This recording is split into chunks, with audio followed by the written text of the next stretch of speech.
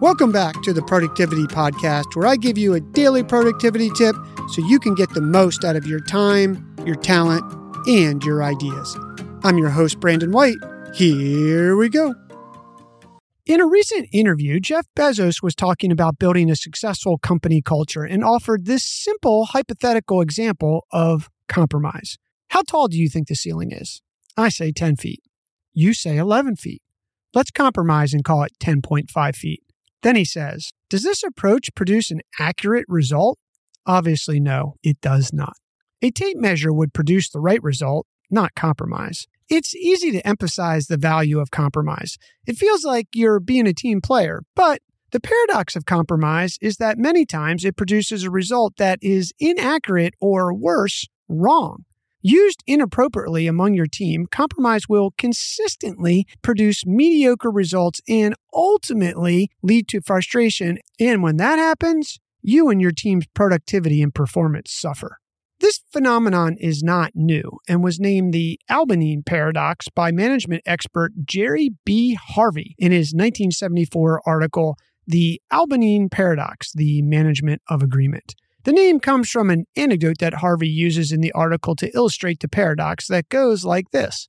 On a hot afternoon visiting in Coleman, Texas, the family is comfortably playing dominoes on the porch until the father-in-law suggests that they take a 50-mile trip to Abilene for dinner. The wife says, sounds like a great idea. The husband, despite having reservations because the drive is so long and hot, thinks that his preference must be out of step with the group and says, sounds good to me. I just hope your mother wants to go. The mother-in-law then says, of course I want to go. I haven't been to Abilene in a long time. The drive is hot, dusty, and long. When they arrive at the cafeteria, the food is as bad as the drive. They arrive back home 4 hours later, exhausted. One of them dishonestly says, it was a great trip, wasn't it? The mother-in-law says that, actually, she would have rather stayed home, but went along since the other three were so enthusiastic. The husband says, I wasn't delighted to be doing what we were doing. I only went to satisfy the rest of you. Then the wife says, I just went along to keep you happy. I would have had to have been crazy to want to go out there in the heat like that. The father-in-law then says that he only suggested it because he thought the others might be bored. The group sits back, perplexed that they together decided to take a trip that none of them wanted. They each would have preferred to sit comfortably, but did not admit it when they still had time to enjoy the afternoon. There's a time for compromise, and then there's a time to use first-world principle thought processes to get the right answer, not because anyone is being disagreeable, but because some decisions are too serious to simply compromise. Assess situations when you're in a group or team situation.